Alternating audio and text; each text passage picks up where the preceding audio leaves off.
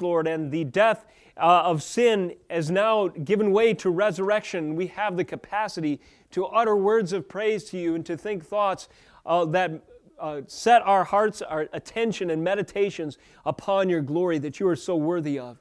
Lord, we thank you for the opportunity, even of this season, which sets apart for many traditionally moments of our time and feasting to consider the incarnation of Jesus Christ. Truly, if God can become man and dwell with us and fulfill the Emmanuel promise to take on flesh, to enter into the human experience and thus fulfill the covenant of works that was broken by the first Adam, and be able in his redemptive work to transmit, to impute to us the righteousness that we failed to earn through the first Adam and is available to us in the second through regeneration, it is all the more reason, Lord, these are all the more reasons to give you praise. Because of this, you are truly worthy of our thanks and our attention, our affections, our meditations, and our confessions. This day, as we open your scriptures, we pray that you would fill the reservoir of our praise vocabulary with more to offer up to you because you are so deserving, dear Jesus Christ. We pray also that you would bring conviction in our lives so that areas that do not reflect your glory may be put aside and shed like burdens of sin upon the altar of your word proclaimed this day. We pray that you would draw the lost to repentance and faith as the signal of Jesus Christ shines forth as a beacon of warning that there is a day of judgment to come and everyone must die and answer for their sins. And Lord, I pray with that beacon of warning would also be the beacon of hope, that in Christ alone is a sufficient covering and atonement and redemption and salvation for all who would but repent and believe. And look to Christ, who is lifted up as the serpent was of old, as a curse for us, taking the punishment we otherwise deserved. We pray, Lord, as we enter a new year with the next Sunday coming up, as we bring this one to a close, that our perspective, our attention, our priorities would be refocused on proclaiming Jesus Christ as Lord.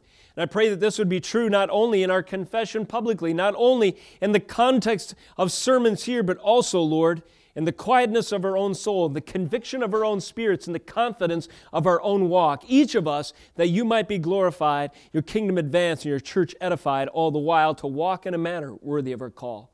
We pray all of this in the name of Jesus Christ, our Lord and Savior. Amen. Praise the Lord. What a gracious opportunity, what a glorious gift we have today to worship the Lord, to gather in His name, to open the Scripture, and to offer Him the praises He deserves.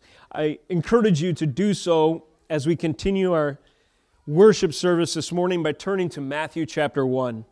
Matthew 1, verses 1 through 7 will be our point of entry, if you will, into the Word of God this morning. And we'll use this passage to tie into themes from prior messages, to develop them further, particularly in the continuing legacy of Lot through the Moabites and how God worked redemption in spite of all the odds against that happening. And also tie into themes of Christmas. Today is an overview message. We have a lot of Scripture to cover.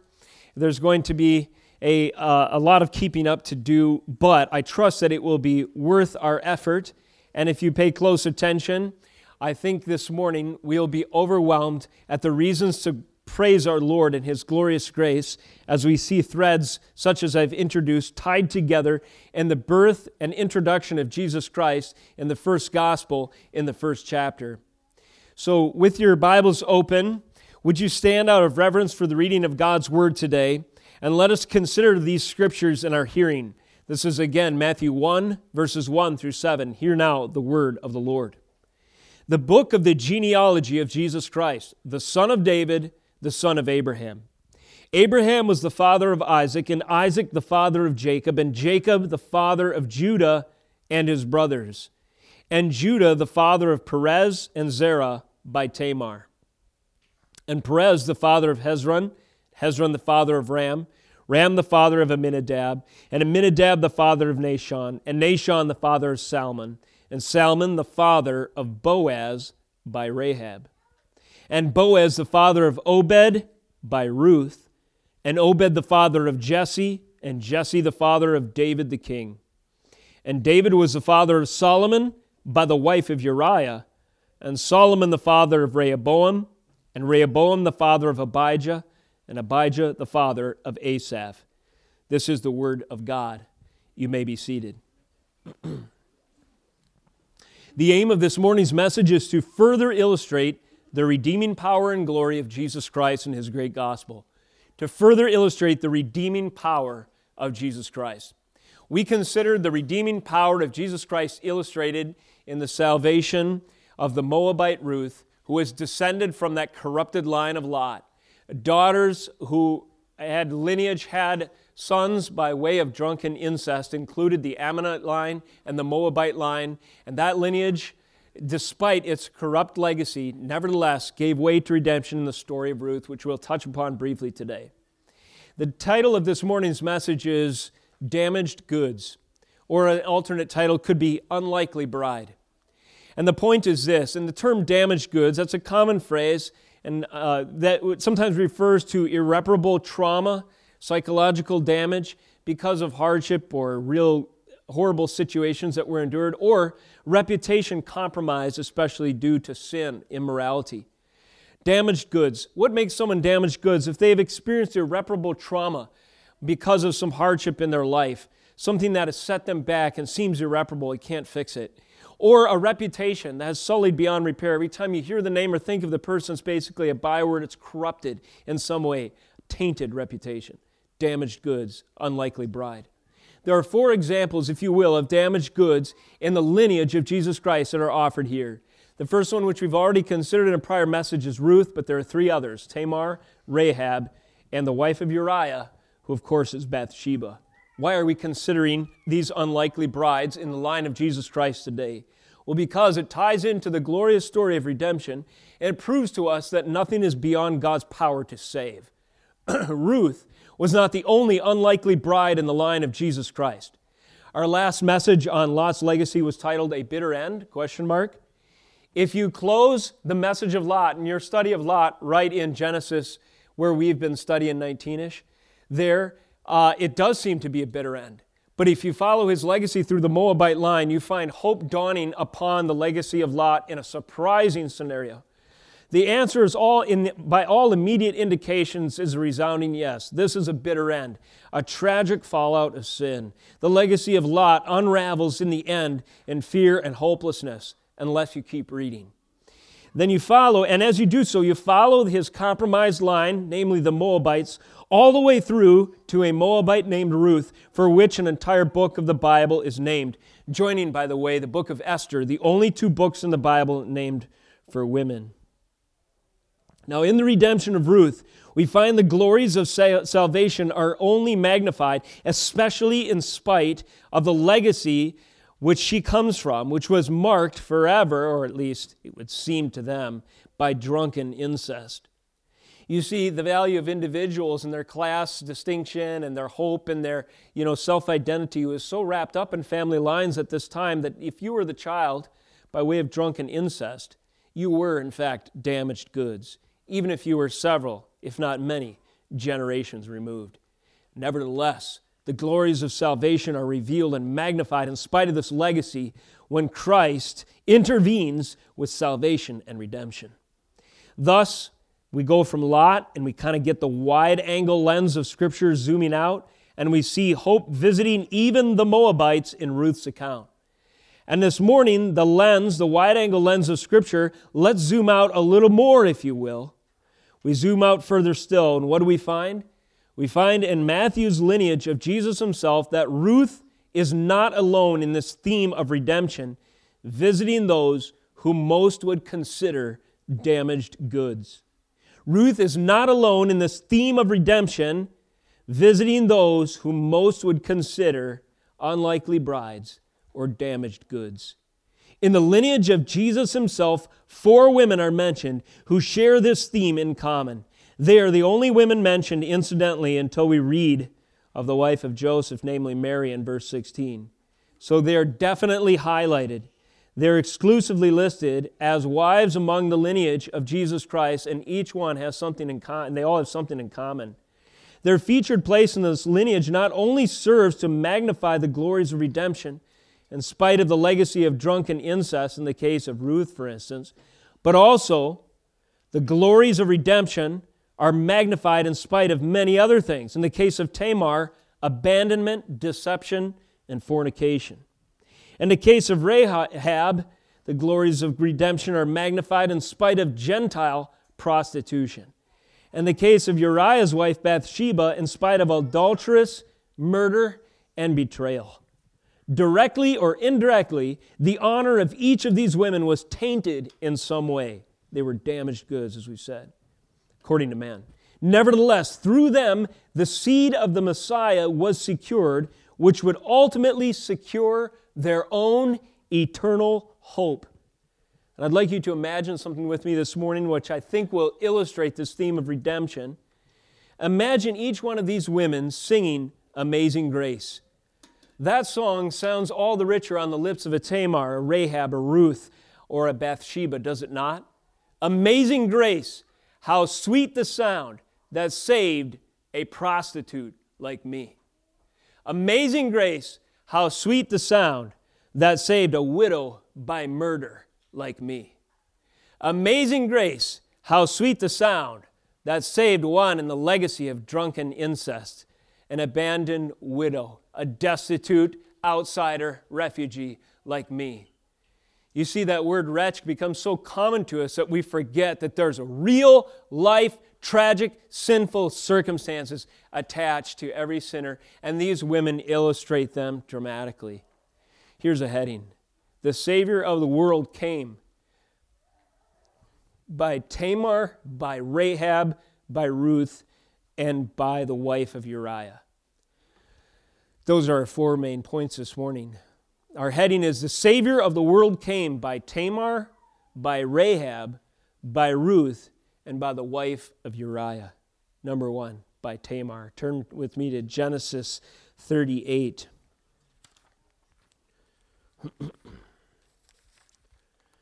The Savior of the world came by Tamar.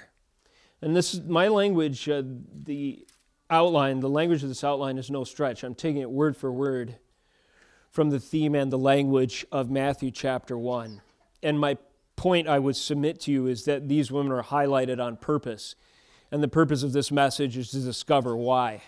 Why is it noted? Why is it featured that the Savior of the world came by way of Tamar? Let's consider her backstory briefly. We pick up on the story of Tamar in Genesis 38. Let's begin in verse 6. Then Judah, so that name should ring a bell. Judah is important to us. He's in the line, of course, of David and of Jesus. He's also one of the tribes of Israel, one of the sons of Jacob. Judah took a wife for his firstborn, and named her, and her name, was Tamar. But Judah's firstborn, was wicked in the sight of the Lord, and the Lord put him to death. Perhaps the first thing we notice in this context here is that Tamar is a widow by judgment, not just once. Tamar is a widow because God killed her first husband because he was that wicked. Verse 8. Then Judah, so this of course her father-in-law, said to Onan, which was her late husband's brother. Then Judah said to Onan, go into your brother's wife and perform the duty of a brother-in-law to her and raise up offspring for your brother. Onan refused to do it. And the Bible is quite graphic in how it describes his obstinance in this regard. And what we find here is a continuing theme in Tamar's life. She is denied redemption. Why do I say that? Because when a woman was estranged or abandoned, if she was widowed, there was provision in the law of God called kinsman redeemer, where a husband would step in to redeem her station. You see, at this time, her situation would be despairing, hopeless. Abandonment was all she'd have to look forward to. Absolutely devastating circumstances unless provision was made for her to be redeemed. And so the kinsman redeemer had an obligation to bring into his charge and even into his home a wife who had been estranged in such a way. Now, this woman, widowed by judgment, has lost her first husband due to God's striking him dead. And then the second husband, quote unquote, Onan, his brother, refuses to consummate the marriage, and as a result, what he did was wicked in the sight of the Lord, verse 10, and he put him to death also. Now the second potential redeemer, the second potential husband, the kinsman redeemer, is put to death. Then Judah, verse 11, said to Tamar, his daughter-in-law, remain a widow in your father's house till Shelah, my son, grows up, for he feared that he would die like his brothers. What does that tell you? It tells you Judah had 3 sons, every one of them wretched. The first one, was killed because he was wicked. The second one, Onan, killed because he was disobedient. The third one, his dad, as messed up as Judah is at this time, as compromised as he is in his own morals, doesn't really want to give her right away because he fears that God's going to kill this kid too. Why? Because this kid, no doubt, is as wicked as the other 2. He feared that he would die like his brothers, so Tamar went and remained in her father's house. Is this not a picture of destitution? Does this sound like a likely bride? No, this sounds like damaged goods. This poor, pitiful woman. Well, the story gets worse. Verse 12, in the course of time, the wife of Judah, Sheal's daughter, died, and Judah was comforted. He went up to Timnah to his sheep shearers, he and his friend Hira, the Adullamite. And then Tamar was told, so his daughter-in-law was told that your father-in-law is going up to shear his sheep. She took off her widow's garments, verse 14, covered herself with a veil, wrapped herself up, and sat in the entrance of that town, Enaim, which is on the road to Timnah. For she saw that Shelah had grown up. So that was supposed to be the second, kinsman redeemer, but she didn't receive him. He had grown up. Judah is not true to his promise. He had not given her a third husband, and she had not been given to him in marriage. So she's destitute. She's desperate. What does she do? Verse 15, when Judah saw her, he thought she was a prostitute, for she had covered her face. He turned to her at the roadside and said, come, let me come into you.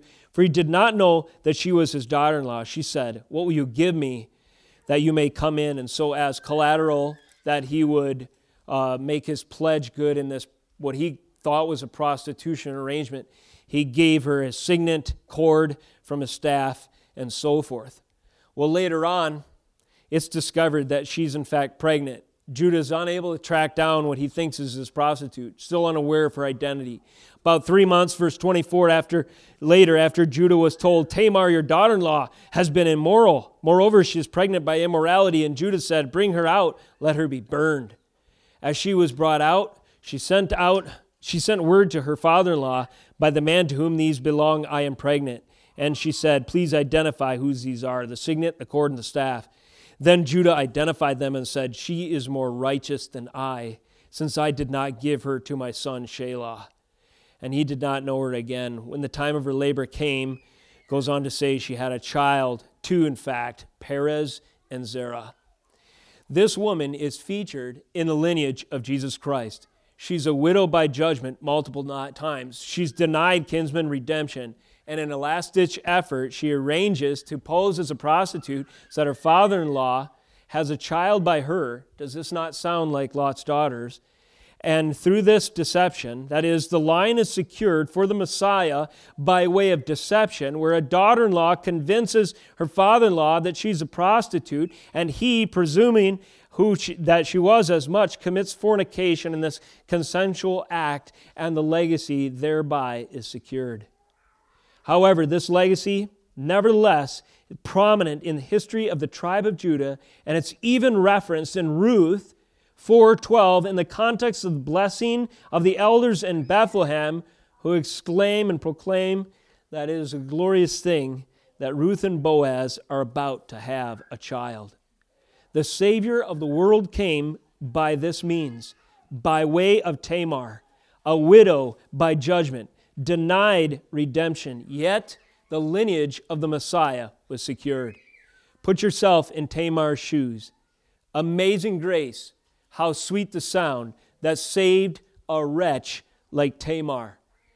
Now, the power of the gospel is so great that if Tamar believed that the lineage of her, however compromised relationship, however tragic and sinful her circumstances, would actually yield for her a Messiah for her own salvation, she in fact could be saved.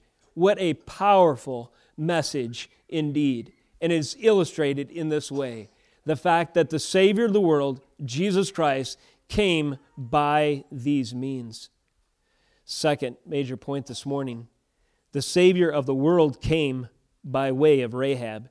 Turn to Joshua 2.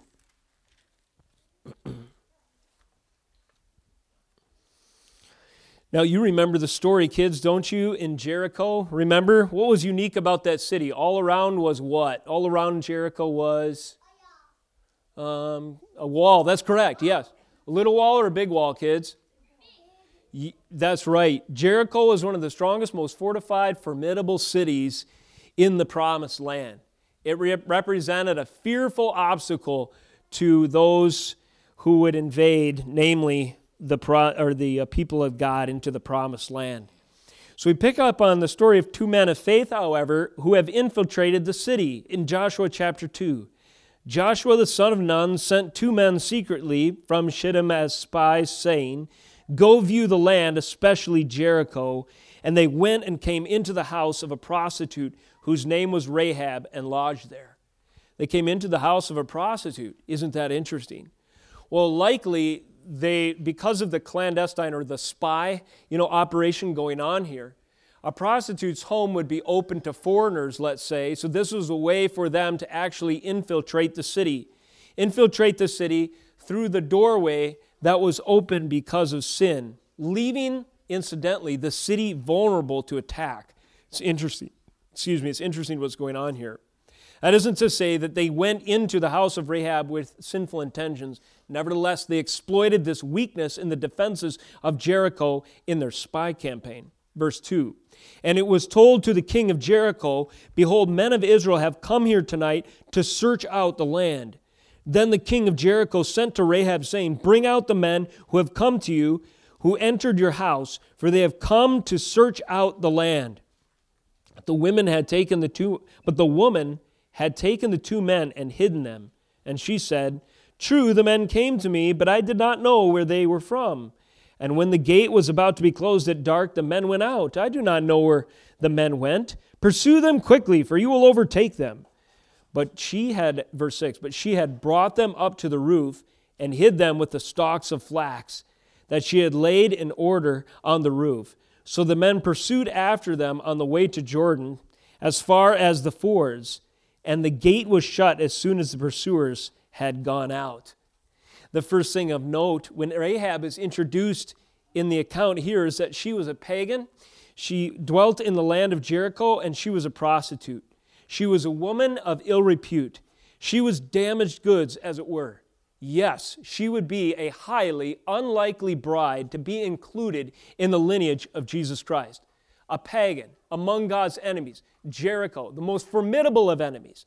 More than this, the most compromised of enemies, a prostitute whose home was open because of the immorality that she had pursued and so forth. But something happened to Rahab. God changed her heart. Verse 8. Before the men lay down, she came up to them on the roof and said to the men, quote, "I know that the Lord has given you the land, and that the fear of you has fallen upon us, and that all the inhabitants of the land melt away before you." Now, for context, she's talking to two spies hiding in grass on a roof in a fortified city so strong no one can enter in, and a whole platoon of guys out searching for them. And she says, "I fear your God. I don't take refuge in this city. My heart quakes before the power represented in your sovereign." What can account for this change? Her eyes were open. Verse 10, "For we have heard how the Lord dried up the water of the Red Sea before you when you came out of Egypt, and what you did to the two kings of the Amorites when you were beyond the Jordan, to Sihon and Og, whom you devoted to destruction." This woman had heard the word of the Lord in the form of the exploits of the sovereign God, preparing a way for his people to enter the promised land. A 4th-century conscripted slave people were defeating unlikely armies, and they were going across on dry land because their sovereign Lord had split the sea in two and prepared a way. When she heard the word of the Lord, when she heard the gospel of the one who has the power to save, she wanted to align herself with that Savior, and she repented not only of her own immorality, but of her trust in Jericho. She despised the city. This woman who was once a pagan prostitute despised what Jericho promised her. She despised the refuge of Jericho, and she subverted it, and she joined in her allegiance with its soon to be victor, overtakers, conquerors.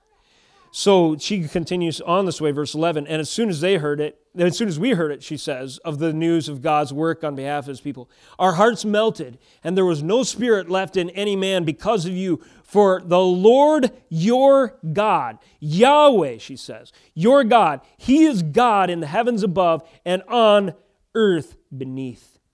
Then she has a request, verse 12. Now then, please swear to me by the Lord, by Yahweh, that as I have dealt kindly with you, you also will deal kindly with my father's house. And give me a sure sign that you will save alive my father and my mother, my brothers and sisters, and all who belong to them, and deliver our lives from death. Verse 14, the men said to her, our life for yours, even to death. And if you do not tell this business of ours, then when the Lord gives us the land, we will deal kindly and faithfully with you. Who was this Rahab? Well, we are introduced to her in our primary text this morning in the most surprising of ways.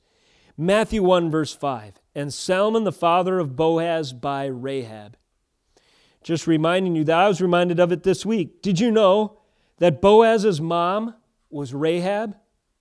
Boaz's mother was this woman here, as far as we can tell, putting together these threads of history, of redemptive history. We see God's power to redeem. The Savior of the world came by way of Rahab, the pagan prostitute who repented and believed, who rejected the refuge of the city. And consider her, by the way, in contrast to Lot's wife. Lot's wife looked back. Why? Because all of her hopes and dreams and salvation promises were invested in Sodom. And what happened? Instantly, she received the judgment that the same that the same area would receive. And she was salted. She was poisoned and sterilized and killed in that act of judgment. The total opposite in the case of Rahab. She and her family were the only ones saved. That total judgment of the city when God and his people proved victorious over this city. City of God versus city of man.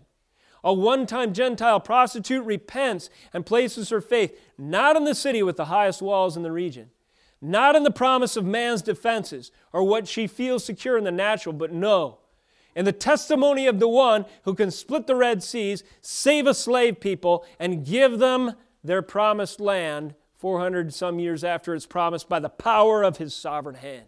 And she was saved. She was saved and redeemed.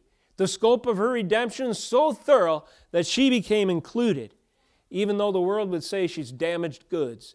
Even though the world would say she's an unlikely bride, she became included through marriage into the line of Jesus Christ himself. Matthew 1:5 tells us that she indeed was Boaz's mother. Again, amazing grace, how sweet the sound that saved a wretch like Rahab. Number 3, Ruth. The Savior of the world came by Tamar, by Rahab, and by Ruth. Picking up on our theme last time we were studying this, we find Ruth's story in chapter 4 of the book by the same name, Joshua, Judges, and Ruth. The account of Ruth is amazing. The book of Ruth is so tender and glorious. And it's a reversal of the conditions of sin that plagued the land, and we see them in the book at the end of the book of Judges. Then we turn the page and we see the glorious hope in Ruth, the book of Ruth. It's incredible juxtaposition. Ruth was a widow by providence. So far we have a widow by judgment, Tamar. Now we have a widow by providence. Chapter 1, verse 1, in the days when the judges ruled, there was a famine in the land, and a man of Bethlehem in Judah went to sojourn in the country of Moab. And as you recall, the reason he left was because of famine, and he went with his wife Naomi. So they were originally Bethlehemites. Then they go, they have 2 sons. The sons take 2 daughters from the native country, Moabites. One is Orpah, one is Ruth. And eventually all 3 husbands die. We have 3 widows in this story. And one of them is a Moabite, yet she clings to Naomi and goes back to Bethlehem. Why is she going back to Bethlehem? Because there's hope of a kinsman redeemer in Bethlehem. Little did she know, little did Naomi and Ruth know as they made that journey to Bethlehem that they were pioneering a way that would be followed by others Who else would look for a redeemer in Bethlehem? The wise men following the star, the shepherds and the announcement of the angels, Anna and Simeon welcoming the Redeemer in the temple. And spiritually speaking, all who claim Jesus Christ as their Lord and Savior have followed, as so to speak, Naomi and Ruth to a Redeemer, the promise of a Redeemer in Bethlehem. This is what's going on. Now, Ruth is damaged goods as well. She's a widow by providence. She's destitute. She's afflicted. She's a refugee. She comes from a corrupted line from man's accounting. As far as man's accounting is concerned, nevertheless, she finds her Redeemer. In verse 14 of chapter 3, she lay at his feet, that is, at the feet of Boaz until morning, but arose before one could recognize one another, that is, Boaz rose. He said, "Let it not be known that the woman came to the threshing floor." And he said, "Bring the garment you're wearing, hold it out." He gives her 6 measures of barley. She takes that back as a sign of his favor to her mother-in-law, Naomi. And then Boaz gets busy about the process of redeeming Ruth as his wife. And 4:1 opens up in the gates of Bethlehem. As by note, just further study, another contrast. Note where we find Lot in the gates of Sodom. Note where we find Boaz in the gates of Bethlehem. And this scene is totally different. He went up to the gate, he sat down, he gathered the elders, and he begins to negotiate the redemption price and so forth, and who's going to buy, and who's going to step up to the plate. Boaz said, "The day you buy the field from the hand of Naomi to the first redeemer in line, you also acquire Ruth the Moabite, the widow of the dead, in order to perpetuate the name of the dead in his inheritance." Testimony to Ruth as an unlikely bride, as damaged goods, is the first redeemer's response. I can't redeem it for myself. Originally, when it was just land, he was like, "Oh yeah, I'll be all about that."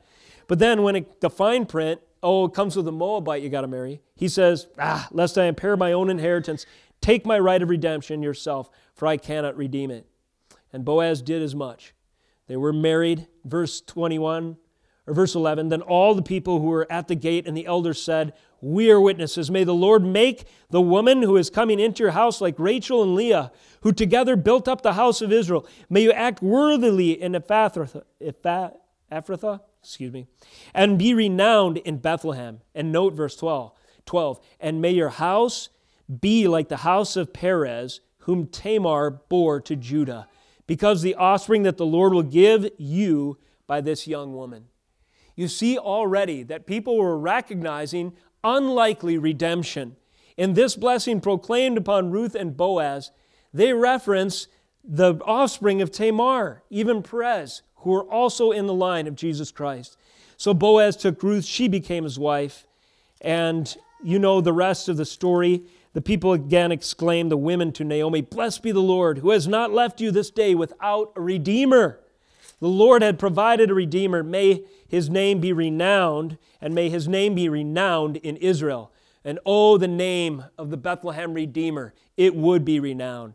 In shadowy form, in prefigure form here, Boaz received some significance, but he would soon be eclipsed by the ultimate Redeemer found in Bethlehem, Jesus Christ, the son of his son of his son, etc. Verse 18, "Now these are the generations of Perez.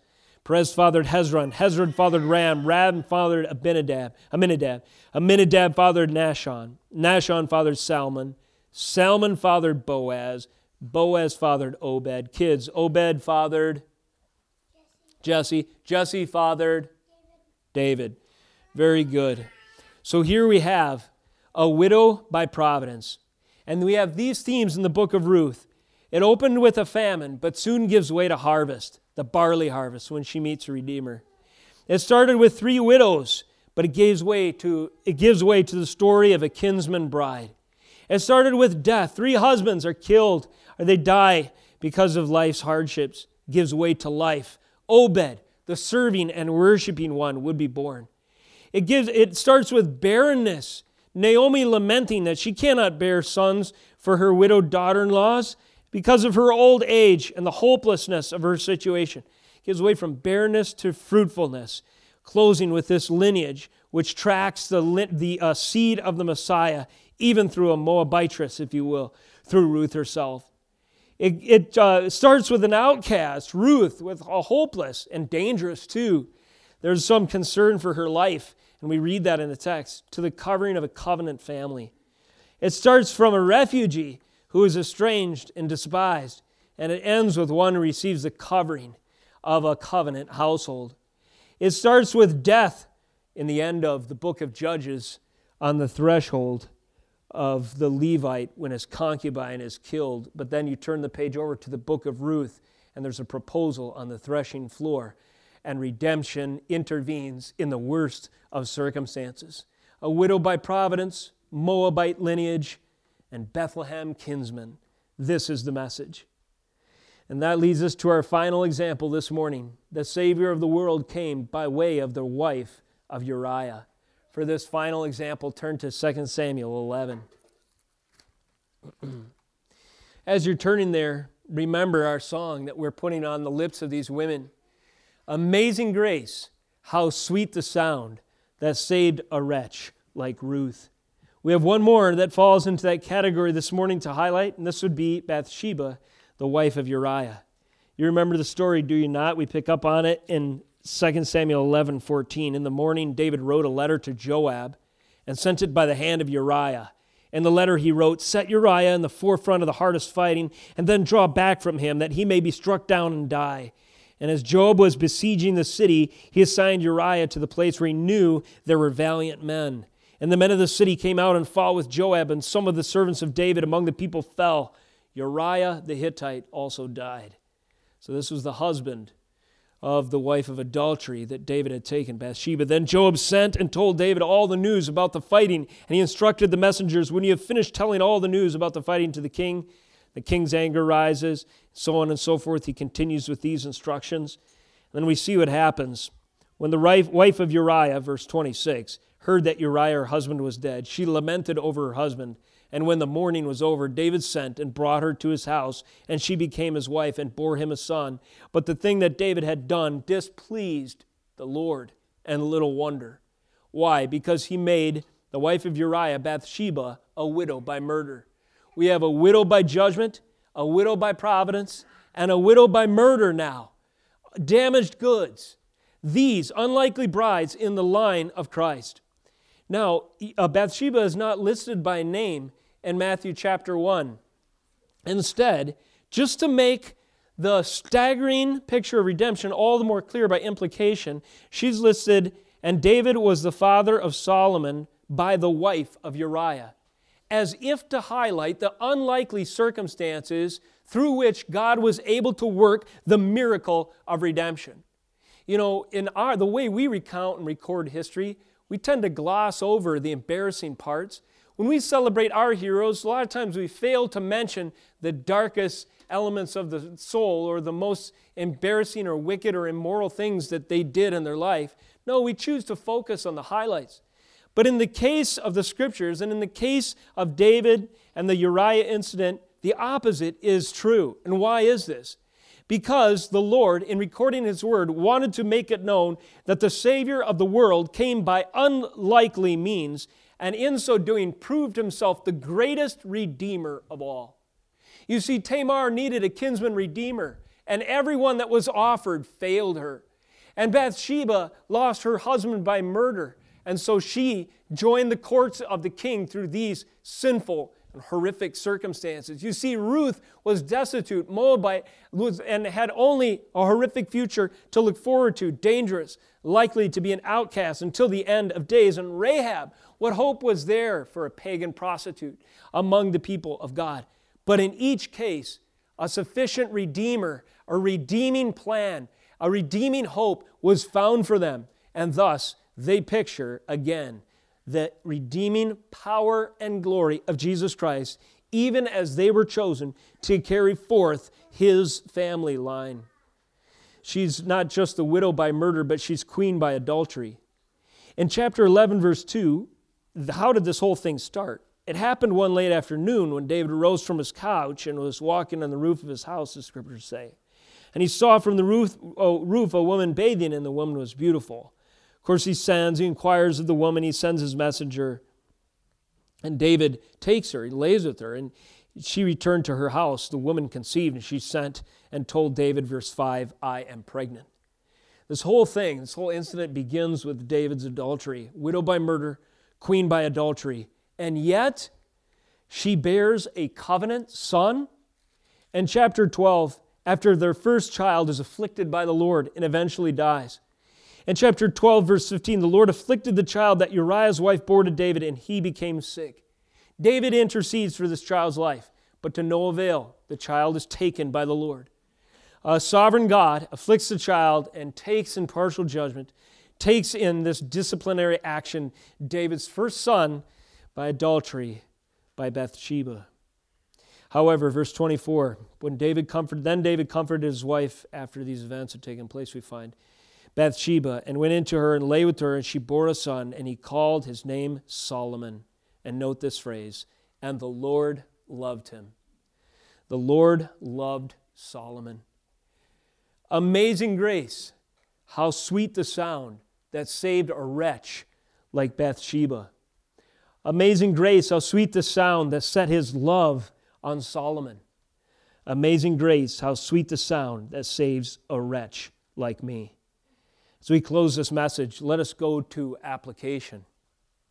How do these stories relate to us? Well, there's a number of levels that we can consider. First of all, we've mentioned this. The context, the culture of Sodom seems to be a goal that our nation and our society is headed towards. This flagrant celebration of sin, this parading in the streets of immorality, only seems to be increasing in our days. And the morals of the end of the book of Judges also sound familiar. Quote, there was no king in Israel. Everyone did what was right in his own eyes. Furthermore, the demise of Lot and the shamefulness of the end, the doom of Jericho, and the destruction or the destitution of Ruth, and the exploitation and betrayal of Uriah's family, and the despair of Tamar are not experiences totally lost in our day.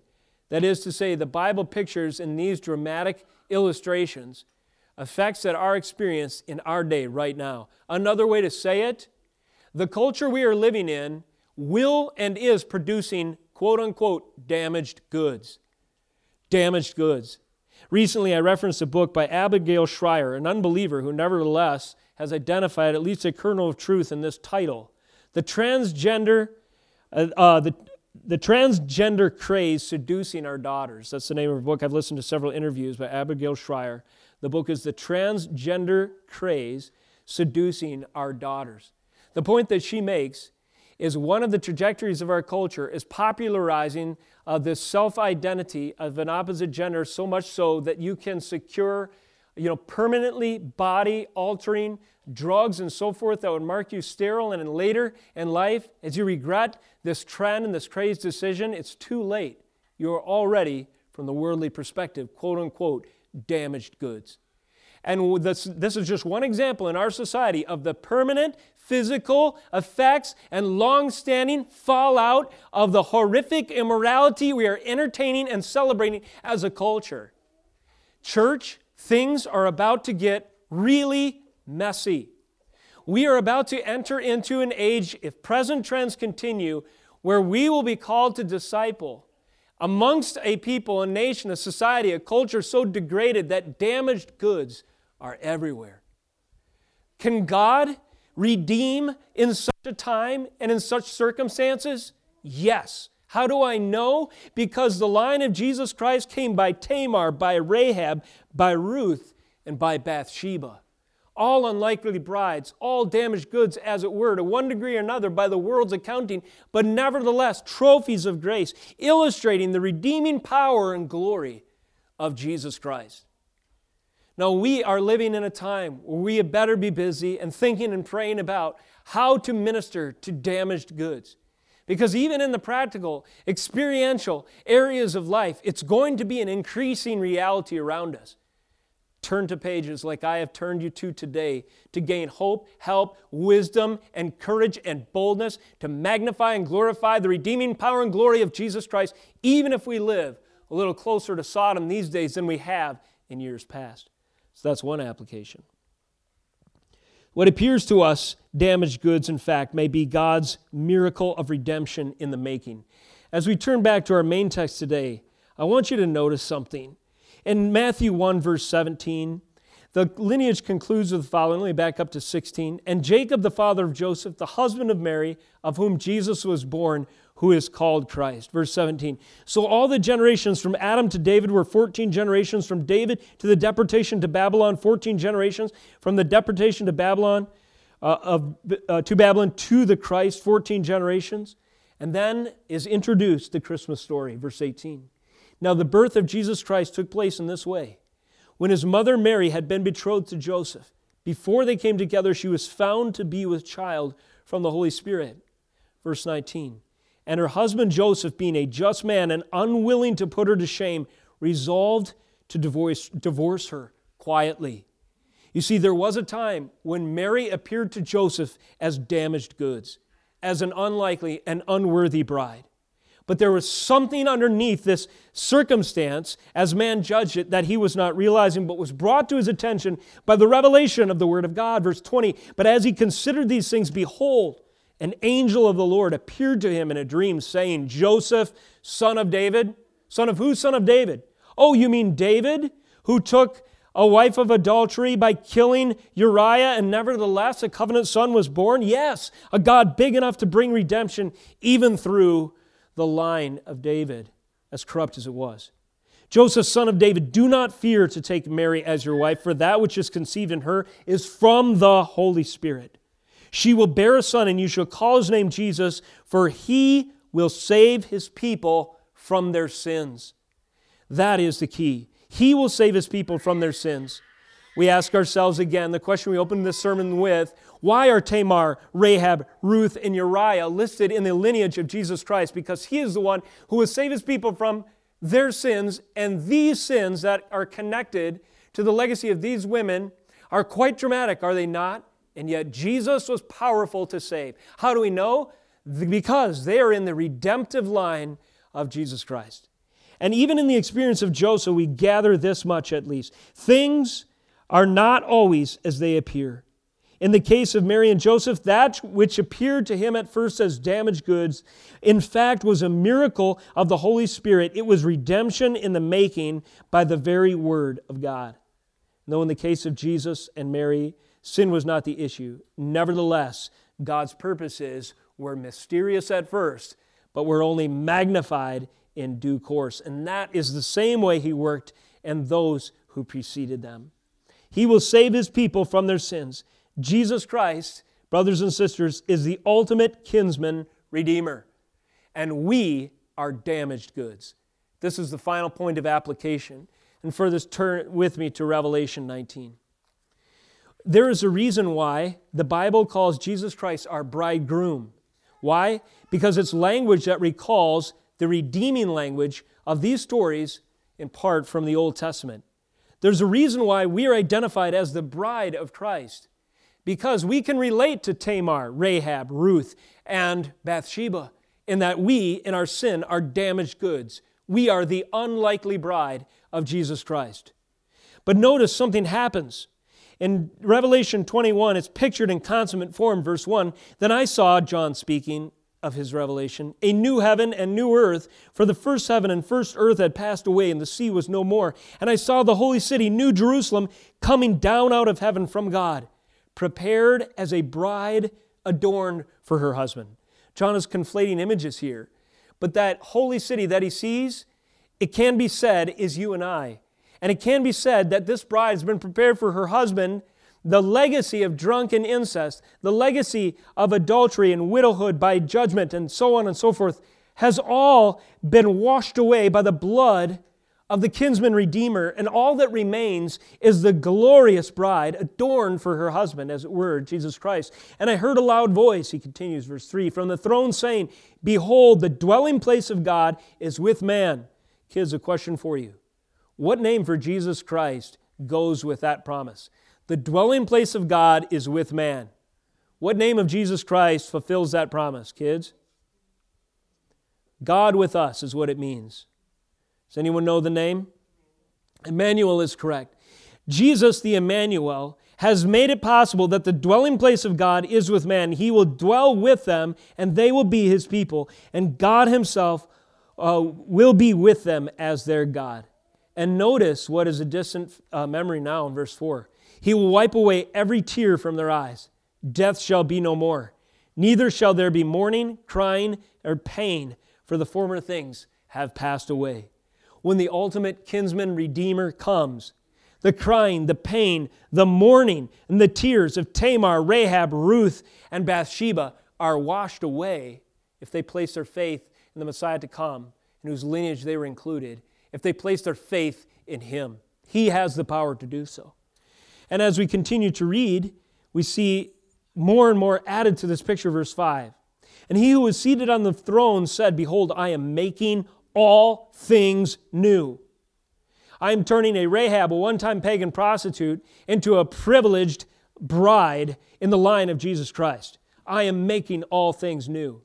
I am taking a Tamar, a 3 times denied redemption, a woman who has nothing, places no hope for her future except in deceiving her father-in-law and so forth, and I am washing away that sin and making all things new, and through her line I will bring my Messiah. And he said, write this down. We continue in the scripture, for these words are trustworthy and true. And verse 6, and he said to me, it is done. I am the Alpha and the Omega, the beginning and the end. To the thirsty I will give from the spring of the water of life without payment. The one who conquers will have this heritage, and I will be his God, and he will be my son. And then verse 8, but as for the cowardly, the faithless, the detestable, for the murderers, the sexually immoral, the sorcerers, the idolaters, the liars, their portion will be in the lake that burns with fire and sulfur, which is the second death. You see, all these things once marked us in our sin as damaged goods. Nevertheless, the Scriptures promise that Jesus Christ, the ultimate kinsman redeemer, will save His people from their sins. Jesus Christ, He's the ultimate groom, and we, the least worthy of all brides, are prepared for our husband by His redeeming glory and power. His blood washes away our tears, our death, our mourning, our crying, our pain. But furthermore, His blood washes away our cowardice, our faithlessness, detestable things, our murder, our sexual immorality, our sorcery, our idolatry, and our lying. All those are outside the gates. And those who are in Christ Jesus, redeemed by their bridegroom, and washed by His blood, now are a bride adorned for her husband. So in closing of this year, in closing of this message, I submit to you, this is why Tamar, Rahab, Ruth, and Uriah are listed in the lineage of Jesus Christ our Lord, who came by way of them to prove that He can save anyone by His miraculous power. Let us close in prayer. Dear Father, we thank You for the glorious hope that is found in Your Scriptures, and we confess that it's found only there. We join the confession of Rahab in linking our fortunes to Yahweh, His Word, and His power. We pray that we would be counted among Your people, and we know there's only one way to do this, to confess our sins, to repent, and to believe. For those who have done as much, I pray that we would hear those words afresh in our mind as we sing them. Amazing grace, how sweet the sound that saved a wretch like me. That we would see in Tamar, Rahab, and Ruth, and Bathsheba the depths of sin and wickedness, and also Your glorious power to save. And all that we might be encouraged, emboldened, and strengthened to be about the task of announcing this to others. Lord, I pray this year, as darkness seems to enclose about us, that nevertheless, what Dave preached to us last week from Isaiah 8 and 9 would be true of us.